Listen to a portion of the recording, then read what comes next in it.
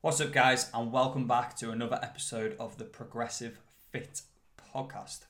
I'm your host, as always, Luke Lamont, and on today's episode, I am joined by another awesome guest. This week, I talked to fitness content creator Colin Campbell. Colin is based up in Glasgow, currently walking the walk as he's prepping for his first photo shoot. We met through Instagram, I think back in 2017, met up once in Chester and have kept in touch since, having chats over Instagram. Colin, although he's not in the fitness industry, he's works a 9 to 5, he's in the insurance industry. He's got tremendous knowledge of health and fitness and getting into shape. So I thought it would be good to get somebody who's not in the fitness industry onto the show, have a chat, and get some insights into how he manages to balance fitness alongside a 9 to 5.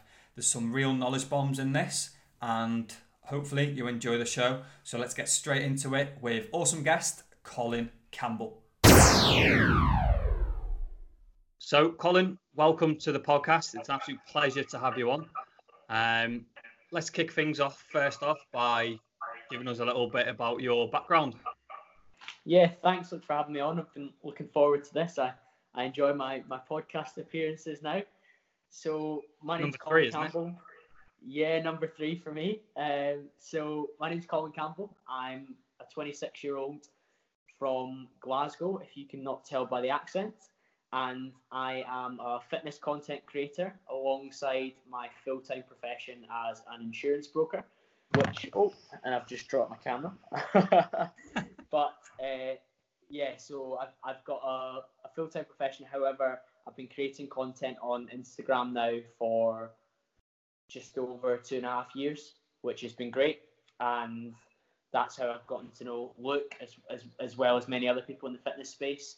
So I balance my career, which I'm very serious about, alongside my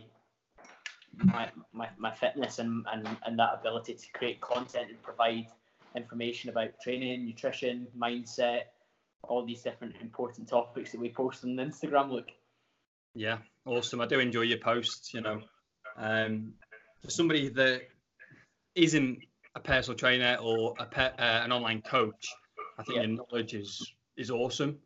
And I love reading your posts. It's refreshing to get that outside perspective as well. Somebody that isn't in the industry and get their perspective on things.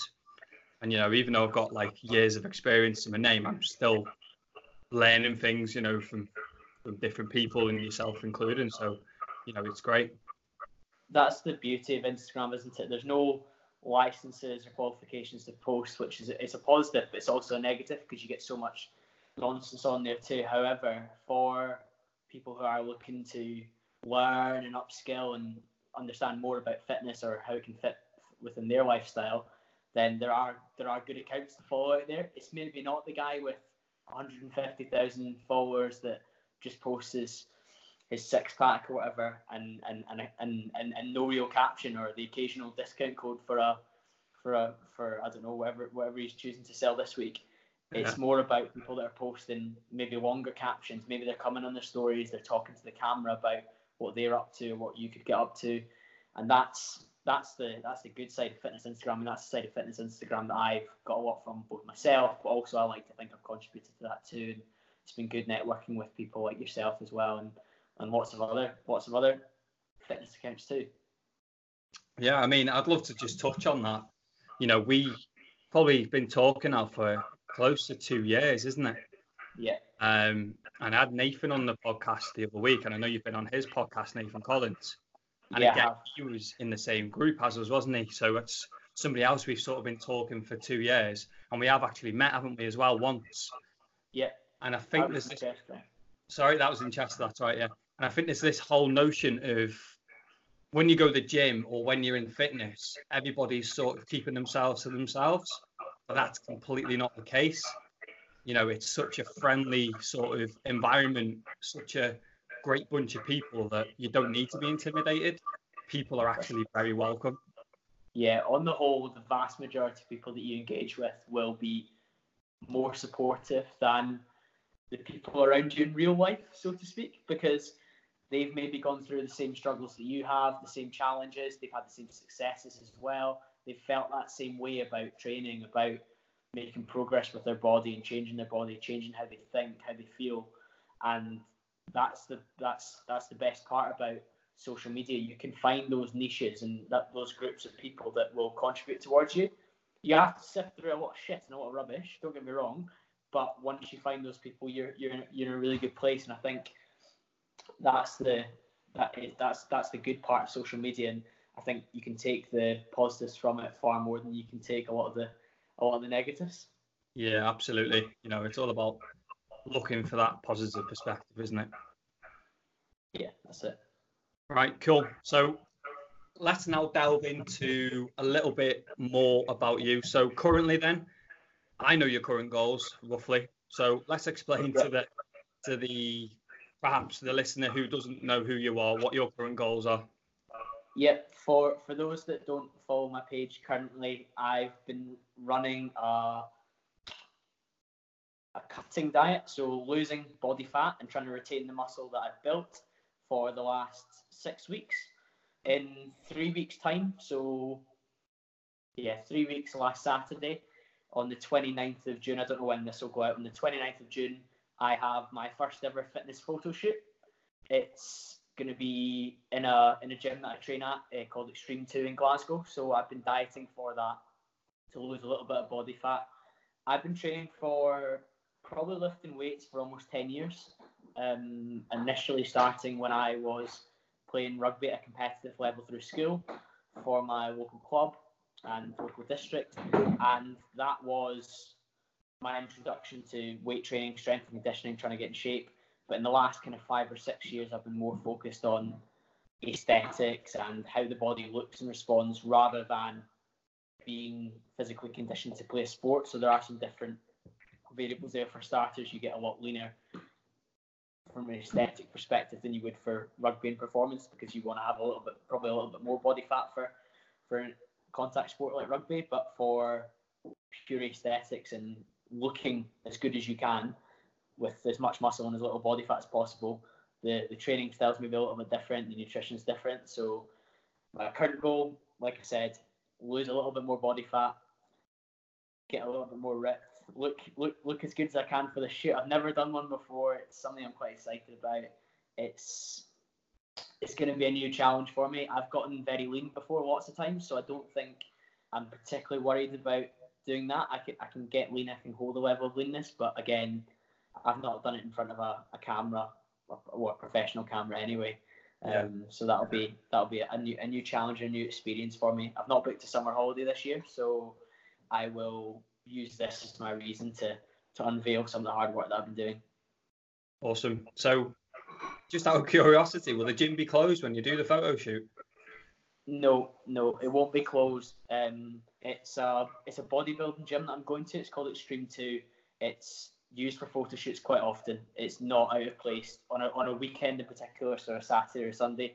It's not uncommon to see somebody in their pants or in their Gymshark set or whatever they're choosing to get their photos in, all tanned up, getting a photo shoot with the kind of light stands and the shades, etc. There's a number of photographers that use Extreme for the shoots, and I've got a number of friends that have recently done shoots at Extreme in the last couple of weeks as well. Right, okay, fair enough. In my head, like, you know, I'm a fairly confident, comfortable guy, but being in a gym that's open with people training, whipping my top off and throwing out some poses while people are taking photographs, I don't know if I'm able to do that, you know. Yeah, it's like, well, listen, we can lose the gym. Yeah, that's it. It's you still obviously I have to pay to use the gym facility for that, because, well, I suppose it's an extra bit of equipment that they're going to have in there. I suppose a bit of an extra risk in terms of all the space that you might take up potentially, and it might disturb other users. But it doesn't typically. It's a big warehouse. There's a lot of space. It'd be different if I was going into like a pure and shooting in there, because it's always so busy, or typically so busy. So it'd be a little bit different doing that. But this gym in particular, it's pretty standard. It happens quite a lot. And I guess through Instagram the last couple of years, I've obviously taken so many photos in gyms. I've kind of had to be a little bit less self-conscious about that, particularly if you're doing physique updates. If you haven't got the photo and it's a busy gym, you're probably just going to have to take your top off and get the photo. As long as you're not intimidating anyone or putting anyone else off their workout, then I'll pretty much just go for it and get the rig out if I have to. Brave man, mate, brave man. I tend to just do it hiding in the toilet somewhere. But to be fair, for anyone that trains in Pure Gym Chester, they will know that disabled toilet downstairs is lethal. Great, like I've been twice and I've got one really good photo in there. So get involved if you're in that area. It's decent, like does the body some good. How have you found then dieting down this time for a photo shoot versus dieting down in the past for, say, not photo shoot purposes? Yep, I would say 2 years ago was the leanest that I got. That was mid 2017. I was going to Ibiza with one of my friends, and I just decided to drop the hammer. Not always, that's not true. I probably had like a 6-pack for 5 or 6 years to varying degrees of like visibility. When you get a little bit fluffier, a little bit chubbier, you don't see it as much. But then when you diet down, it's quite prominent and you can see it. So I haven't found it particularly difficult to get very lean before, apart from towards the end of that diet in 2017, where I was, by all accounts, quite shredded. I probably wasn't far away from if I wanted to do like a men's physique show or that level of conditioning in terms of kind of striations on your delts and your shoulders and your legs, kind of quite feathered, and your quads, all that kind of detail. I was very, very lean. I was very light though. I think I was 67 kilos, which for somebody who's 5'10" is not a lot of weight at all. And people are always surprised, but as a natural athlete, to actually get that level of condition and that level of look, you're not going to have as much muscle, so you're not going to weigh a huge amount of body weight. So I guess that time around was quite difficult. I'm not as lean as that now, and I never really got that fat again. The heaviest that I got was about 78 to 79 kilos towards March, April this year, and that was in my gaining phase, whatever you want to call it, my bulk. And I wasn't that fat, and I haven't had to push my calories that low. I've just adjusted them a little bit. I've just increased my steps. I'm not doing any cardio at the moment, although I think it definitely has its place in terms of helping to create a bigger deficit. It's not something that I've introduced, but I find I find getting leaner easier than bulking, much easier, because you can see weekly progress, if not even faster than that. Whereas when you're bulking, you're starting to cover up. You're starting to see more fat go over the muscle. You're not maybe seeing that you've added maybe half an inch to your arms because some of it's fat. And I've always found the dieting part a lot easier. I'm very adherent to nutritional structure. I find it very rewarding, and I guess it's easier for me in that respect. If somebody told me I had to go on a 12-month bulk, I'd find that much harder than somebody say to me, you have to get shredded. I'd be like, right, bring it on. I'll get to however many % body fat, and I'll be lean enough to offend people in the street with all the veins that I've got going on. But if I had to bulk for 12 months, much harder. I would find that psychologically much more challenging. I'd find my adherence probably not as good, and I actually get a bit sick of food by the end of it. I was up at just around 4,000 calories for my bulk, and I probably should have pushed it a little bit harder if I was very serious about putting on more weight. Whereas now I'm quite lucky that I've got that high tolerance to food and that high requirement for food, because I'm dieting down on 3,200 at the moment, and I'm losing weight, which for some people is really high. For some people that's quite low. For some people that's where they would maintain their weight. It's different for everyone. I think that's a point I try to get across on Instagram as well, when people still see that I'm eating a couple of bagels and a big bowl of oats regularly and lots of rice and maybe some cereal as well. People are like, oh, how can you eat that and diet? The fact of the matter is it's energy balance. It's calories in versus calories out. So yeah, I find the dieting part a lot easier and the dieting down a lot easier. What are you going to say? Is calories in, calories out on carb blockers? That's it. Discount code in the bio for carb blockers. No, honestly, I'd say that's one of the again, one of the bad parts of Instagram, isn't it, where the people, well, not everyone, but a number of people with large followings can put out information like that and provide that level of influence, where somebody thinks that if they take these carb blockers, they can eat the mountain of potatoes or the mountain of pasta or whatever that takes them outside of their calorie goal. But because they've had that, it's inconsequential. It's terrible. But Yeah. as long as people like ourselves and other people within that space put out good quality content, then the people that are willing to listen to it will take that on board, hopefully.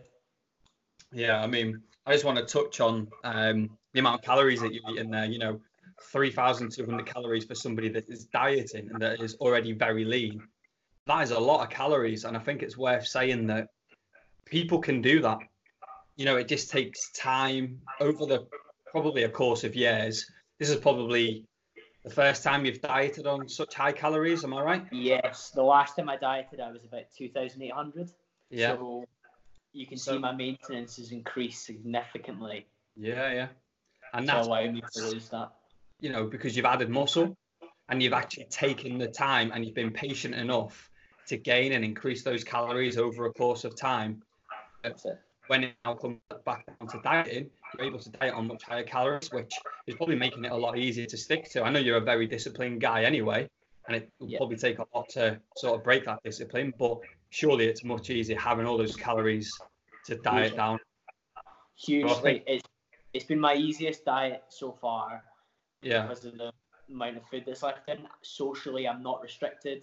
In fact, I could even go out for dinner and actually need to then go eat something afterwards as well to still hit my numbers, and that's to lose weight, which is it's mad in some ways, but at the same time, I have been that guy that's been on 1,800, 2,000 when I was first trying to get lean for the first time and actually tracking calories, and maybe 2014, early 2015 when I was trying to get leaner, I was down on low food.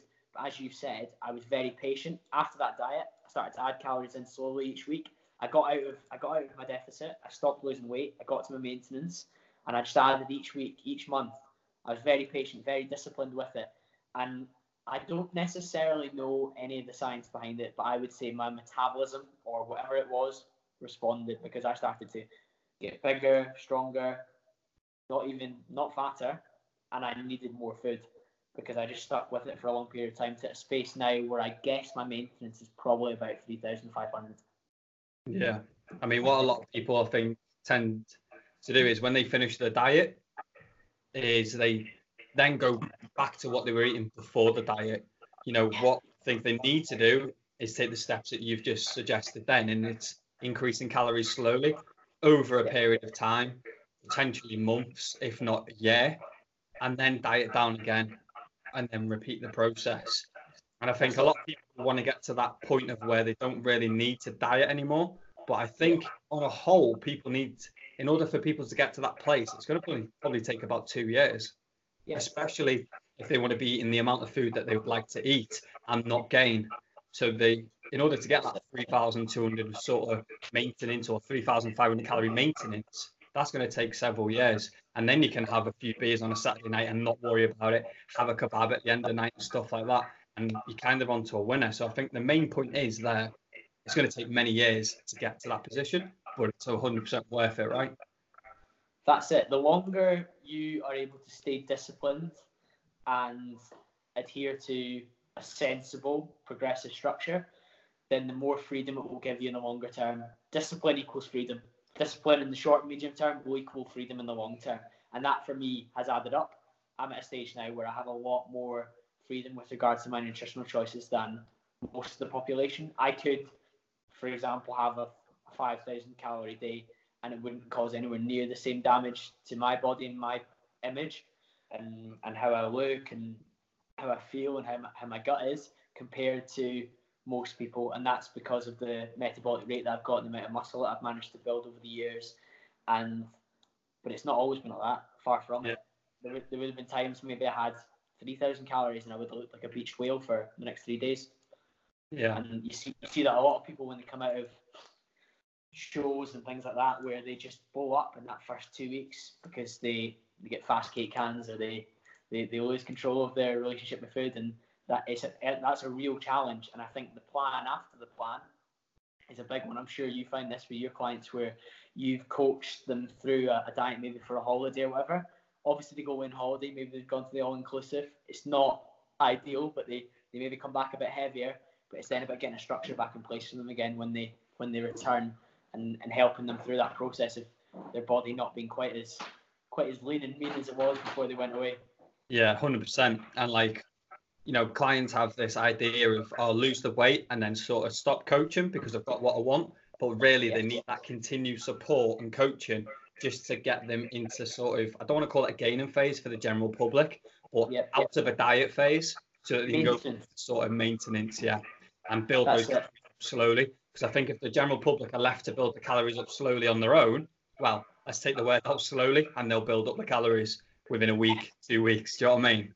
Yeah, of course they will. It's really funny. That's really funny because there's so many people that lose all that weight and they think they look fantastic. If you're not going to hold on to that for a good few weeks, couple of months, what was the point in doing all that work and going back to square one? Or maybe not square one, but they'll go back to a version of square one where they're not as happy. They're a lot fatter and heavier. They don't have the same muscle definition. They don't have the same shape that they'd worked so hard for. And yeah, I think coming out of these things, you need to have something in place, and there needs to be an element of patience, but also maybe a shifting in the goal. So rather than just focusing purely on aesthetics and the dropping scale weight or the dropping measurements each week, maybe giving them like even more focus on like strength in the gym. How many portions of fruit and veg you fit into your diet now? Because you can have a lot more fruit again because your calories are higher. You can have your off-plan meal at the weekend in a little bit more of an easier place, and not feel the same level of like shame or fatigue or whatever's associated with that. So there's lots of other ways to progress alongside that when you're coming out and you're getting into that lifestyle maintenance phase that you're talking about, Luke, that is so important and so many people just completely miss off, including coaches. Yeah, 100%. You know, I think just to summarize that whole spending the calories, it's like spending your money. You know, if you've got more money, you can kind of make wilder decisions and it's not going to have any or as much repercussions as somebody who's got less money. So the more money you've got, the sort of more extravagant you can be. Calories are exactly the same, aren't they? Yeah, so, I completely agree. Cool.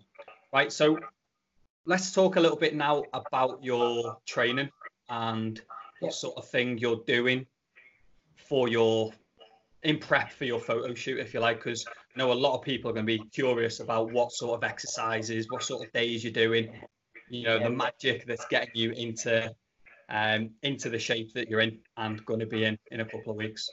Yeah, so my program year round is pretty similar. I'll either run a variation of push, pull, legs, rest, repeat, or push, pull, legs, rest, or I will run an upper and a lower day, and then push, pull, legs. So I'll either train 6 days with push, pull, legs, repeat, or I will train 5 days with push, pull, legs, upper, lower. For those that don't know, a push session is chest, shoulders, and triceps, so your pushing muscles, and a pull session is your back and your biceps, so your pulling muscles. The sessions look very much the same, whether I'm trying to gain weight, trying to lose weight, trying to maintain weight. It's all about focusing on 2 or 3 heavier compound movements within each session, and then from there some isolation work to work on the smaller muscle groups within that, or maybe different angles on those muscles. So for example, on a pull day for my back, we'll have maybe a rack pull or a heavy bent over row, and then you'll have a single arm dumbbell row, and then you'll have some pulling down movements, so either pull ups or a lat pull down or a chin up, and then some other form of row variation that will maybe hit your back from another angle, maybe like a T-bar or a chest supported one where you're using your upper back, and then finish off with biceps, some sort of curl, maybe a supinated one or a hammer one, whatever works best. And most of my sessions are probably an hour to an hour and 15 minutes. I do a bit of a warm up at the start. I don't always count that, which just tends to be some sort of mobility. If I'm doing lower body, I'll do some more back and hip mobility. If it's upper body, I'll do stuff for my rotator cuff and my shoulders, and opening myself up maybe with a resistance band. That kind of stuff really. So my training it hasn't changed at all with regards to preparing for the shoot. I'm still doing the same stuff. I'm still trying to get stronger on each movement. I'm trying to get more reps. I'm trying to get more sets. I'm trying to get more weight on the bar or the dumbbell, and I'm trying to still execute with the best possible form and deal with my and deal with the movement in a way that's efficient for the muscles that I'm using. So using a good range of motion for those. It's funny because I think there's sometimes the assumption that you would increase that, get the rep count up, and lighten the weight, and I think that's a common misconception. The process which you use to add your muscle, so training progressively and getting heavier and stronger, is the same way to hold on to the muscle when you're trying to get lean and mean and in good shape. You need to do the exact same stuff, if not train even harder, because you've not got as much energy to put towards that. Yeah, 100%. Because I think the whole notion is that, or the dogma out there is that you do higher reps and lighter weight if you want to lose weight, but you do heavier weight and fewer reps if you want to gain muscle. That's not always the case, is it? I like to incorporate both in one session. So, it's pretty much what you do, isn't it? Towards the back end of your session, you do your lighter weight and your higher rep, and you focus on that strength, getting stronger for the beginning of your session. Yeah, I will try and get strong across every single movement. So one of the reasons that a lot of people talk, in terms of my physique, my arms are probably a strength. My biceps and my triceps, because I'm very, very strong at hammer curls and twist curls. I'm very strong at tricep push down and an overhead tricep extension, because I'm trying to do heavy weight for high reps. I'm trying to do the combination. I want it in the 12 to 15 rep range. I want people to think, how on earth is he moving that weight for his body weight? That's heavy. Yeah. That's I think that's a good way to add like that level of musculature across your physique, being really strong across all your movements. So I know a lot of people really prioritize like maybe a deadlift or a squat at the start of their session, and some of the stuff towards the end is like quite fluffy and maybe like pumpy and squeezy. Don't get me wrong, that's really important to stimulate those muscles and generate that stress, but get strong with those movements too, and your body will show it. You will really notice it. And I think there's lots of people on Instagram that preach that as well. You just have to be following the right ones to see them doing it, because you'll have others that are saying, oh, don't worry about the tricep push down, just you focus on your bench press. And you're like, well, if I want a good pair of triceps to fill out my t-shirt when I'm going out, I want to be doing well on my tricep push downs. Otherwise, I'm gonna have a nice big chest for my bench press, but I'm gonna have like no arms. Yeah, 100% get that. I think it's a guy thing as well, isn't it? Train arms. But again, I think it depends on the individual. An obese individual will probably get away with not training arms.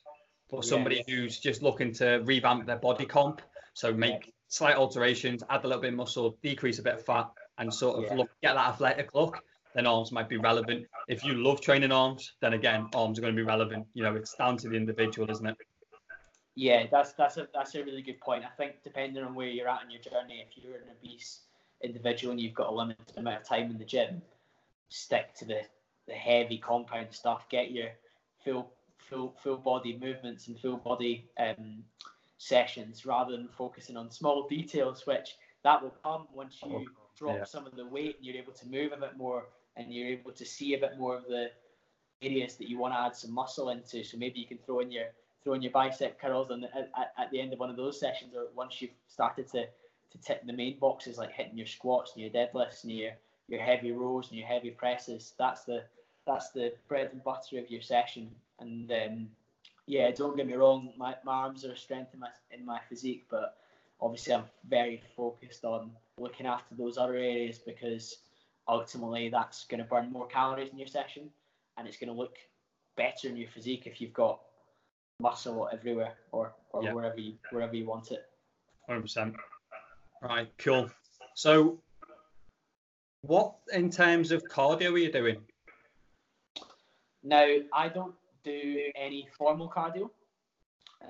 By that, I mean I don't have any HIIT. I don't have a half an hour 3 times a week on the Stairmaster or on the treadmill or on the rower. I purely have a step target, which is done when I'm maybe walking to the train station, walking before work, walking at lunch at work, walking after the gym, just fit it in generally. For example, on the weekends, I'll play 18 holes of golf, and that'll be 10,000 steps. My daily target at the moment on this diet is around 12,000. I'm averaging a little bit more than that, and you would not believe the difference it makes to how many calories you require by actually moving. We live really sedentary lives where we're sat down. Maybe if you're an office worker like myself, I have a mix between office and client meetings. If you are an office worker, then you're maybe sat at your desk for 7-8 hours of your day. You need to make a conscious effort to get out and move. So I'll get the earlier training in the morning so that I'm in the office for 8:10. I'll pop my bag in, I'll pop my food in the fridge, and I'll go out for a 20-30 minute walk before I go back and get logged on and start dealing with my emails. And that, say, 30-minute walk, I'm doing 3,500 steps, which is adding to my target and my total. At lunch, I'll either have my food at 12 o'clock, I'll go and heat up my meal or eat whatever I've got, and then I'll go out for a walk for the rest of the lunch break. Yeah. Or I'll go out and walk straight away at 12 if I'm not hungry, and I'll come back and I'll have my lunch when I come back. And it's about making my body move more, because I could sit there all day and burn no calories. Not that burning calories is the be all and end all, but it is an important way to look at it in terms of I'm an active human being, and just from my step count being high, I find that my calories are high. If for whatever reason, and I know my situation probably dictates that I probably won't need to, if I drop my calories to say 3,000 and that meant my hunger levels went off the charts, which it might do because calories are relative to everyone, although I do still find 3,000 is a good amount of food to eat, I would say that I would maybe add in cardio in order to justify me not going any lower, because that's pretty much why you would do it. If you can increase your expenditure and your energy, whether that's through cardio or another weight session or an extra walk at night, that adds up too. Because some of these people that are going on the treadmill or hanging on to the Stairmaster with their hands above their head, holding on for dear life, they're probably not burning that many more calories than I am going for a 40-minute brisk walk.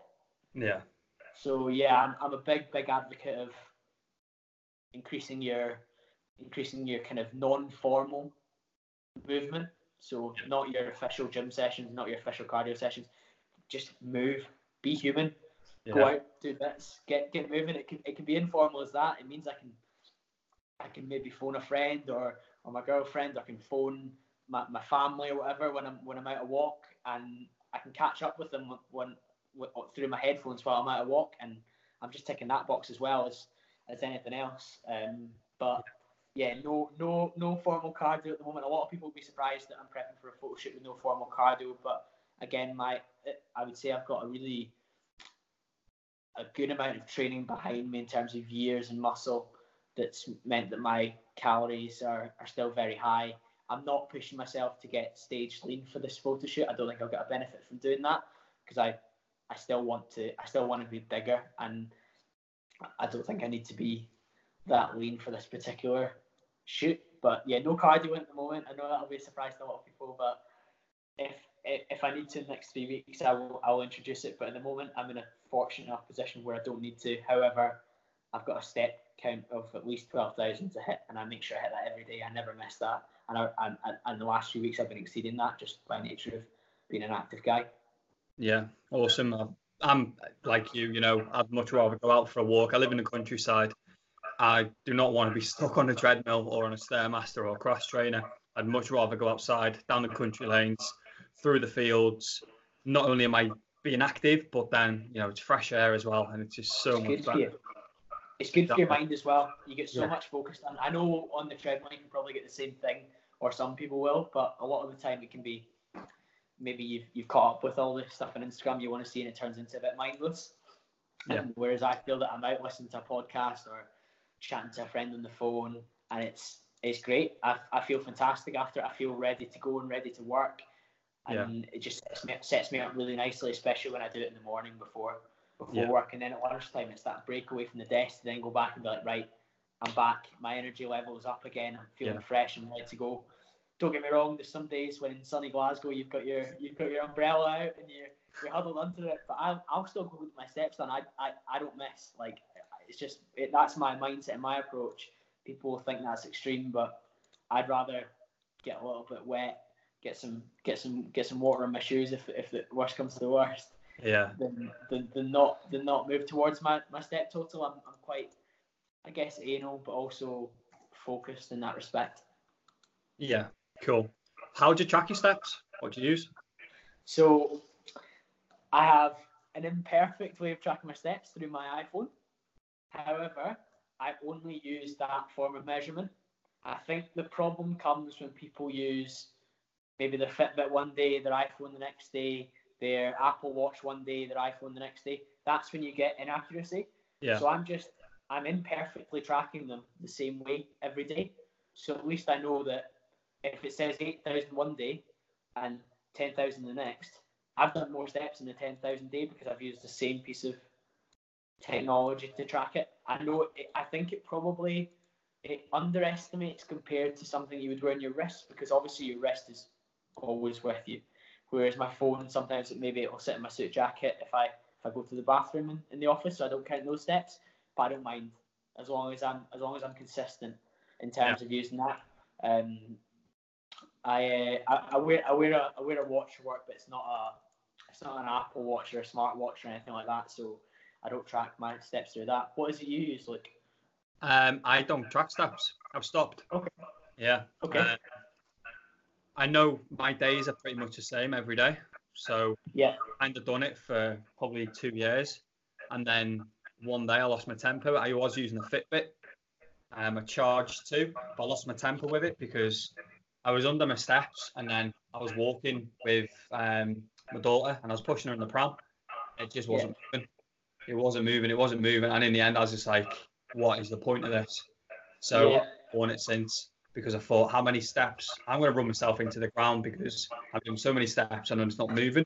Also, if I was to then do this motion, which is for the sake of audio, I was moving my wrist, it would give me steps, and I was like, what is going on? Yeah. Like, you know what? Stop this. It's just no. I'm completely on board with that. I think the reason that that's clearly fine for yourself is because you've actually earned the right to not track them now. Yeah. Because you've developed the habit of going for that 40-minute walk that you go through the countryside, that is the equivalent of however many thousand steps that you might need, and then you're active throughout the day with your job. When you're coaching clients, for your average person who knows that they're fairly inactive in terms of sitting at the desk, maybe they don't go out in their lunch break, maybe they spend it on the computer, maybe they work through their lunch break, because I know a lot of people that do that. They sometimes choose to do that. I certainly wouldn't be me. I'd try and get work done in the time that I've got, and if I don't, then I'll just have to do it tomorrow, and I'll have to do it. I'll have to be more efficient the next day. Love that. For those people that aren't tracking their steps at the moment,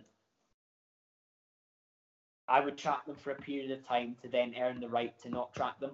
Once you've developed the habits to go for your daily walk, maybe your twice daily walk, then you can move away from that. Luke has done that for 2 years. You had that Fitbit in your wrist. You knew roughly how much activity you needed to do to justify whatever step count you were going for.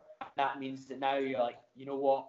I don't need to wear that Fitbit anymore. As long as I'm doing my walk, I'm accountable to me, and I'm doing the activity. You will know if you have a lazy day and you don't move from your couch, or you only go to work and you know, I didn't do that much walking today. I didn't move about very much. I was a sedentary human. Yeah, 100%. I mean, like, classic example is I'd always try and get a walk on a Tuesday and a Friday with my daughter, because I know I'm not going to be doing much in terms, because they're like my days at home, if you like, in the house. So I'll always try and get a walk done first thing. And then on a Saturday and a Sunday, same again, because I know I'm going to be watching the footy pretty much all day. Yeah. I too anyway. So I know that I've got to get that walk in. And in my head, not in my head, but in my car, I've driven routes around where I live to make sure that I know where a 2 mile walk is, a 3-mile walk is and where certain checkpoints are, so that if I know that I'm not going to be active, I need to do a certain route. Or if I'm going to be fairly active, I need to do a different route. So I know if I need to do the 2-mile route or the 3-mile route or the 3.5 or whatever. And I know then that's going to be contributing towards. So having those little routes in mind is also awesome. Great. I think, you've developed a sustainable habit there where you know what needs done. And if you don't do it, you're only accountable to yourself. And exactly. If you do it, you know you've ticked that box. Happy days. 100%. Right, cool. Still mad though that you're not doing cardio, isn't it? I know. Right, we'll delve into a bit of your nutrition then. So I know you're a big advocate of MyFitnessPal. So I know you track your food on MyFitnessPal. What sort of structures for the day do you sort of have? I think this is going to be really good because there's so many office workers out there, and I know you're a great example of being an office worker and being on point with your food. So just talk a little bit about your structure of your day and what sort of foods you have and when. Yep. So one of the most requested things on my Instagram from my followers is that I do a full day of eating. I've done a couple in the last couple of years, literally only two. And the reaction to it is always quite funny because people they maybe don't have the same nutritional protocols in place that I take for granted, and you probably will do too, Luke. So hopefully this is helpful for anyone listening. I guess I've got probably 3 different days that I'll have. So one day will be a day where I train before work, fasted. Another day will be where it's a rest day and I'm not going to the gym. And then the third day will be after work at 5:30 or whatever. I'm leaving work at 5 and going to. So pretty much, regardless of what's happening, depending on what my goal is, let's take at the moment, for example, I will have some form of breakfast about 9 o'clock when I'm sorting through my emails at work. Once I've got back from that walk that I go on, I'll be sat down at my desk and I will have a protein and fat-based breakfast. In an ideal world, if there was the facilities, I would have some sort of eggs probably. However, in an office environment, I'm not always able to cook my eggs. So what I have is a protein shake with a greens powder. So I have my chocolate whey shake from my protein and a greens powder, which gets my kind of vegetable count started for the day, I suppose, in terms of health. Shockingly enough, I actually have some dark chocolate as well. I have a couple of squares of dark chocolate, heavy fat source. It effectively is replacing the fats that I'd be getting from the eggs. It's not quite the same because there is some sugar, and I know some people have some concerns about that. But as part of a daily structure, it's absolutely fine. I will also have some fruit at that point as well, just because fruit is low calorie but high volume, and I know it will probably keep me going until lunchtime. I've had something in my stomach. I've had protein, I've had some fats, and although I'm getting some carbs from the fruit, it's not a concern because it's negligible. I have an apple and a kiwi normally, which is like together like 90 calories. It's literally nothing, but there's quite a lot of eating to it. You eat your whole kiwi, or if you're afraid of that, you can peel the skin off. But I'm a team skin on guy. You eat the skin? Yeah, straight down the hash, like no problems at all. Fair play. And then an apple as well. And there's quite a lot of eating to an apple. You eat all the way around it, eat it. It doesn't. It takes a little bit of time. It slows you down. You start to realise that I'm not as hungry as I was. You start to realise you get the signals to your brain saying, I'm having a meal here, which is so important before I start work. So that's me starting to work towards my protein target. I've got some good health in from the greens powder and the fruit, and I've got some fats in to start that off as well from the dark chocolate. And I fucking like dark chocolate, so I've had something I like to eat already. So great. Winner. Do you eat the middle of the apple then? If you eat the skin of the kiwi? No. See, I'm mad, look, but I'm not a psychopath. Oh, right, okay. Do you eat banana skins? No. Oh, okay. I think kiwi is the only exception. I don't know why. I think I saw a Jeff Nippard video that said it was healthy, and really? Yeah, I've never had a kiwi before, like since childhood. Like we're talking like 10 years or whatever. I hadn't had one, so I didn't even remember what they tasted like. So he was like, the skin's quite healthy, and I was like, fuck, I'll have a kiwi. I'll eat the skin. Yeah. It tasted fine. It tasted fine. So here I am, I'll give it a go then. Kiwis. This is some sort of sick joke, and I do it, and then you're going to be like, no, I was only joking. No, I promise. You have to eat kiwi skin. It causes quite a lot of controversy on my story, and in the office as well. Yeah. Lady next to me was horrified. Genuinely was like, "What are you doing?" And I was like, "Listen, Lisa, I run this game." No. So Lisa, Jeff Nippard does it. That's it. Jeff. Up until lunchtime, I'll just have some water. No more food. I'll just make sure I'm hydrated and keep plenty of water on board, because at the end of the day, a lot of the time when people think they're hungry, they're typically dehydrated. Yeah. So I'll get some water on board. For lunch, I will have a protein-based meal, very heavy protein-based meal. I'll typically have turkey sausages. I have one because they taste great. If I didn't have turkey sausages in, I'd maybe have chicken, something like that, and with some sort of seasoning or some sort of maybe like paprika or something like that. Yeah. And I will have a vegetable with that. It's either green beans or it's carrots, pretty much. And I prepare 5 of those on a Sunday, so I have them every day at lunch, Monday through to Friday when I'm at work. And that will be different for everyone, but I would highly recommend you find something at lunchtime that is like meets your goals in terms of the protein, is quite filling in terms of the vegetables with it, and just find something that you like. If you really don't like chicken and broccoli, stop having it. Find something else. There's other options. You could have chicken sausages. You maybe get a bit more calories, but maybe you really like them. Maybe have bacon medallions, because maybe you really like them. But if there's food that you like, it scares you about your diet, so like you hate the salad that you have, get rid of it. Find an alternative. Find something that's in a similar calorie bracket, similar nutritional profile with protein, and stick to it. Alongside that, my lunch, I tend to have a bit of a dessert. I tend to have a protein bar. Look, and you know I'm passionate about my protein bars. The one that I'm quite into at the moment is either the 6-layer birthday cake one from My Protein. It's like really thick and white chocolate with like sprinkles on it. Really good. Or I'll have the dark chocolate carb crusher from My Protein as well. Sea salt. Also quite good. Sea salt, yeah. Really I've not good, tried it, but I'm keep meaning to. It's pretty good. And again, like I say, I like dark chocolate. If you don't like dark chocolate, they've got like a fudge brownie one, which is pretty good. I wasn't as big a fan, but I know a lot of people like it. I tend to have a protein bar in my lunch. I'm into the dark chocolate grenade ones at the minute. Yeah, the grenade bar that I like the most is the white chocolate cookie. I've not had that one. Very good. Or alternatively, the cookie dough from Grenade is excellent too. Yeah, not that one.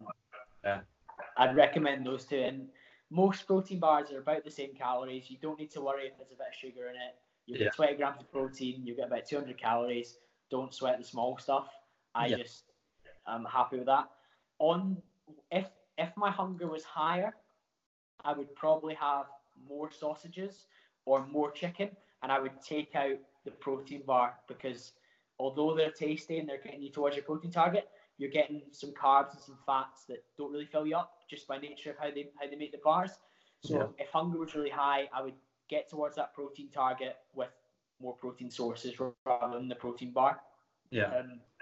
And then that's pretty much me. I'll go a walk after that for lunch, and then if I'm training after work, or even if I'm not training after work, if it's a rest day or whatever, I will probably have, particularly if it's a training day, I'll have a carb heavy meal about 3 o'clock to start to load me up with carbs and get me ready for my session. I typically have oats with some whey protein and a banana, and because my calories are quite high, I'll have a couple of bagels as well. So cinnamon and raisin bagels, banana, oats and whey.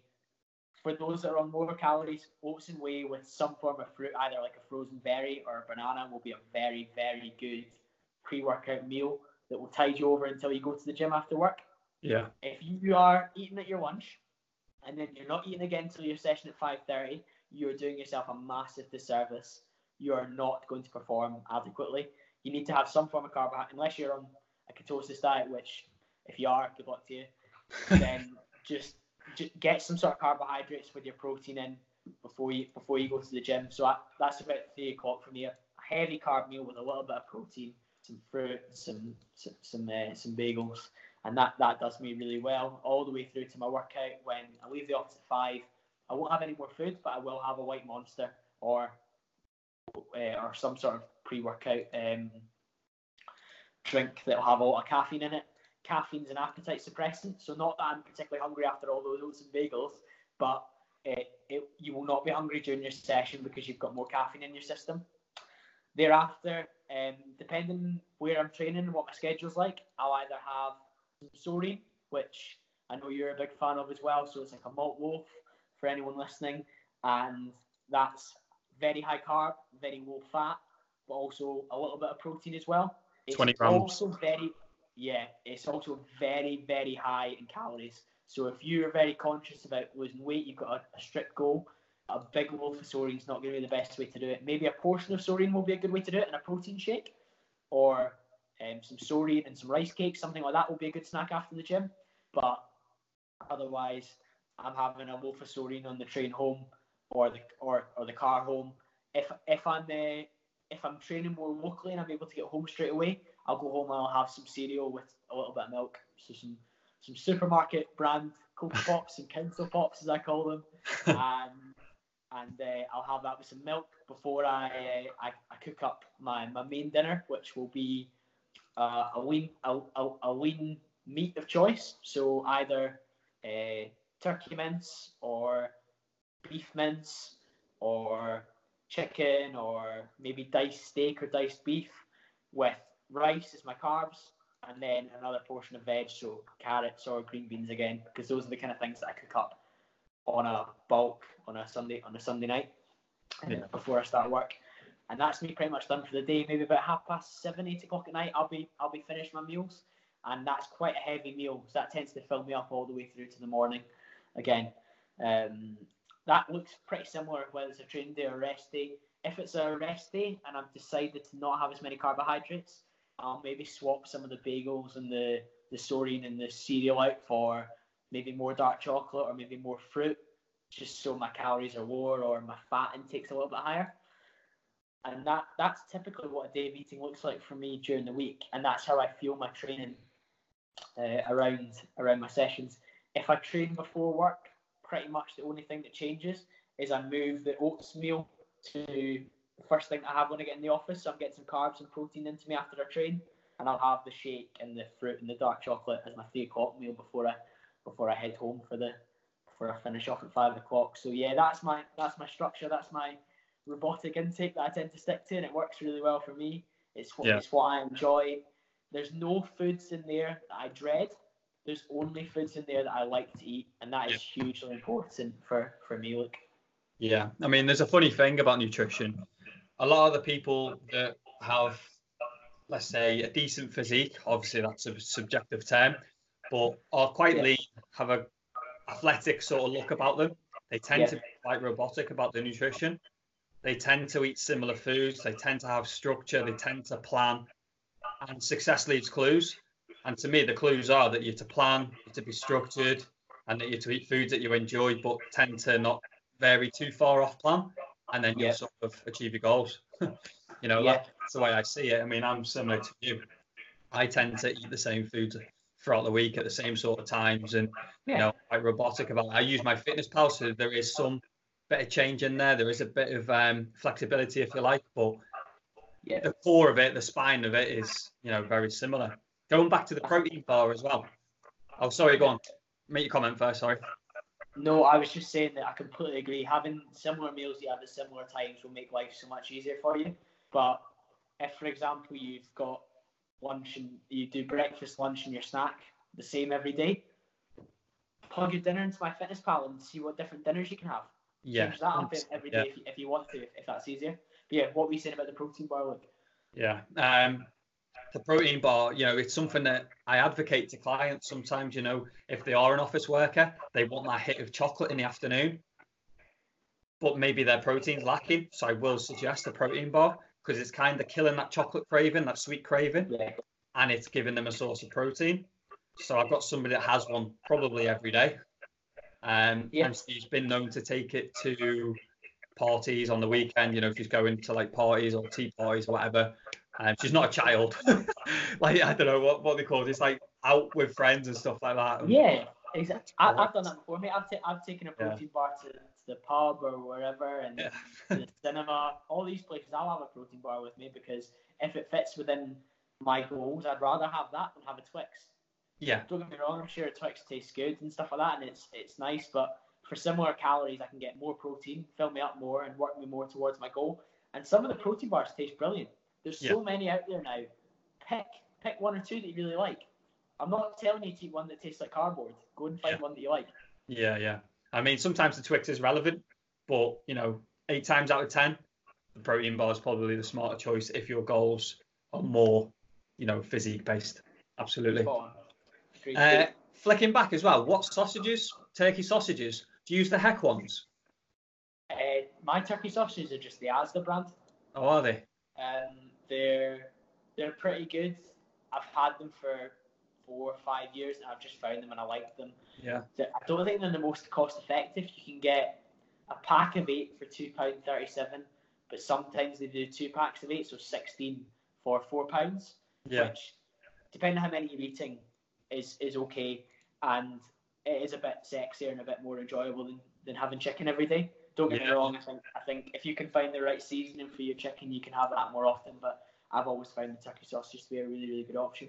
Yeah, it's more of a selfish ask, that one, because obviously I've got quite a few intolerances. Sausages are something I shouldn't really have, so turkey sausages might be something I can try. So, cool. Yeah, it might be worth trying. I guess lots of supermarkets do them. I know Morrison's and Sainsbury's do a version of them. Yeah. So maybe different ones might have slightly different ingredients that might work with your gut.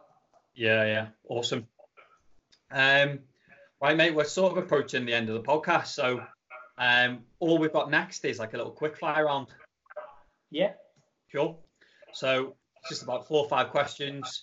Let's keep it as short as possible, just quick fire. Kick off with favourite body part to train. Back. Nice. Favourite exercise? Either a lat pull down or a hammer bicep curl. Most impactful book you've read? How to Win Friends and Influence People, Dale Carnegie. That's been huge for me. Not so quick fire, but I'm also reading 12 Rules for Life by Jordan Peterson, and it's been incredible. I'm 4 chapters in, couldn't recommend it more than that. Not read that one. What's your biggest takeaway from How to Win Friends and Influence People? Biggest takeaway? One thing that I've incorporated is using people's names when you're meeting people and engaging with them. I think that builds a lot of rapport. And alongside that is to actually listen to what somebody's saying before thinking about what you need to say. And that's one of the things that I was probably guilty of doing in the past, particularly in some of my meetings at work, with clients or new prospects I was trying to work with. And I'm getting better at it. And even though sometimes I still feel myself not interrupting but ready to go, I'm still considering what they've said, and I take it on board really, really well, and I'm quite observant. Yeah, that's all. I was talking about that book today with a guy that I coach, and like it's a similar sort of thing. It's instead of waiting to speak, actually listen. And that's awesome. I think my biggest takeaway from the book as well is smile, like proper big smile, not just one of those lips closed sort of side smiles, an actual full on big teeth, big cheesy grin in your face sort of smile. I think that's so impactful.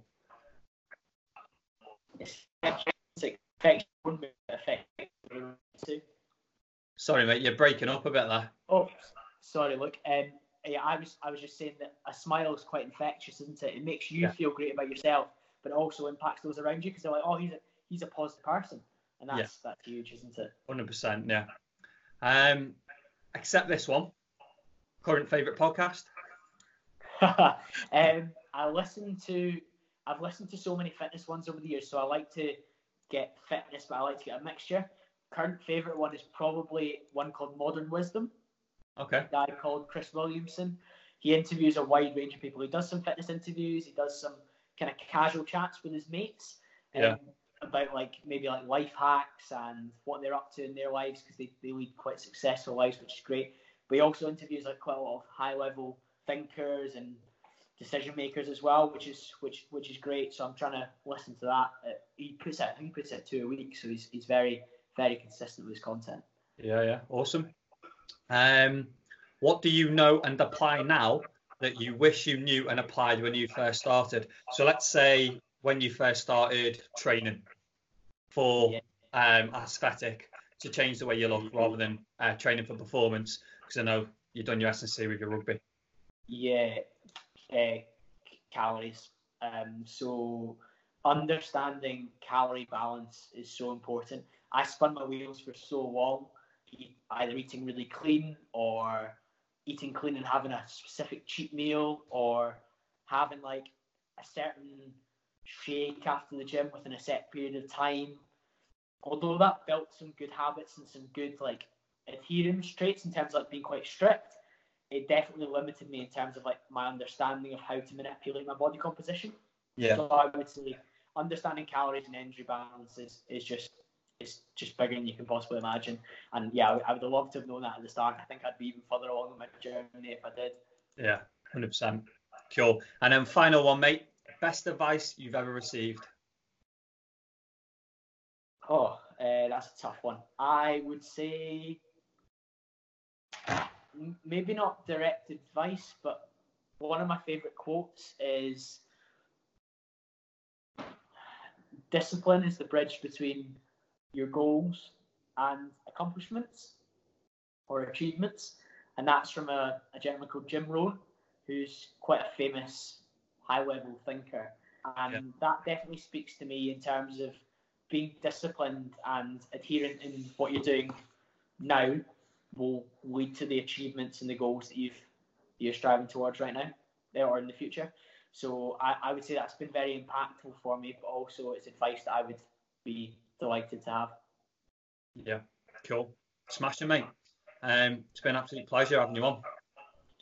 I've really, really enjoyed that. Look, that's been a good chat, and hopefully it's something that a lot of people can take from that as well. 100%. Have you got any? I tell you what, have you got any? I know you have.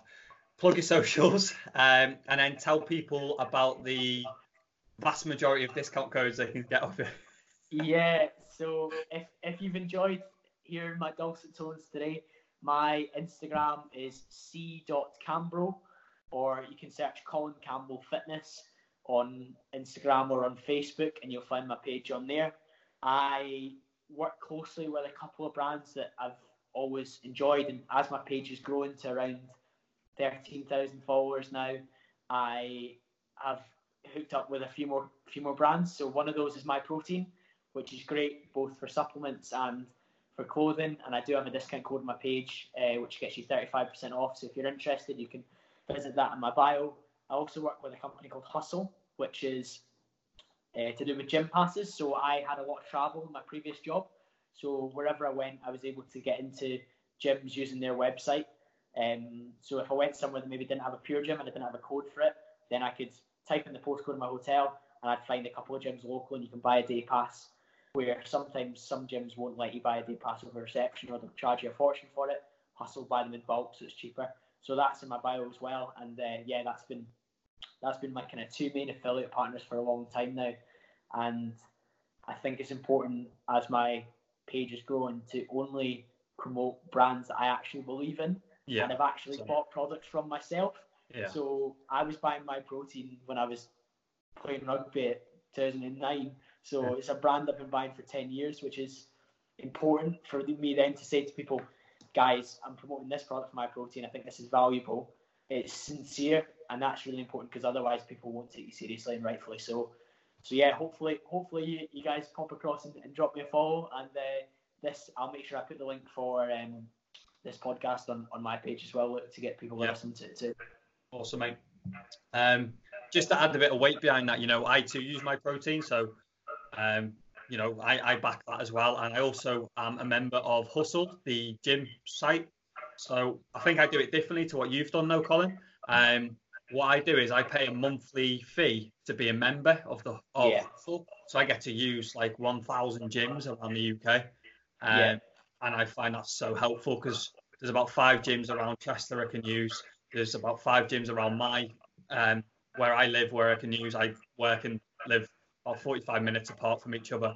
I live in North Wales, but I train in Chester. So I've got loads of gyms I can use. And I think using different gyms helps so much with your training, massively. Oh, atmosphere and environment plays a huge role. So changing up occasionally from, obviously, if you're working in a gym for, say you've got 6 clients back to back, and you're like, you know what, I wouldn't mind not training here today. Maybe I ought to go train down the road at that gym that's got that bit of equipment you like. So yeah, Hustle's great in that regard. And I know you're a big MyProtein fan as well because, he's got the tea on today, guys. If you can't see this, but yeah, absolutely big fan of that. And I think, I wouldn't be able to live with myself if I was promoting shit.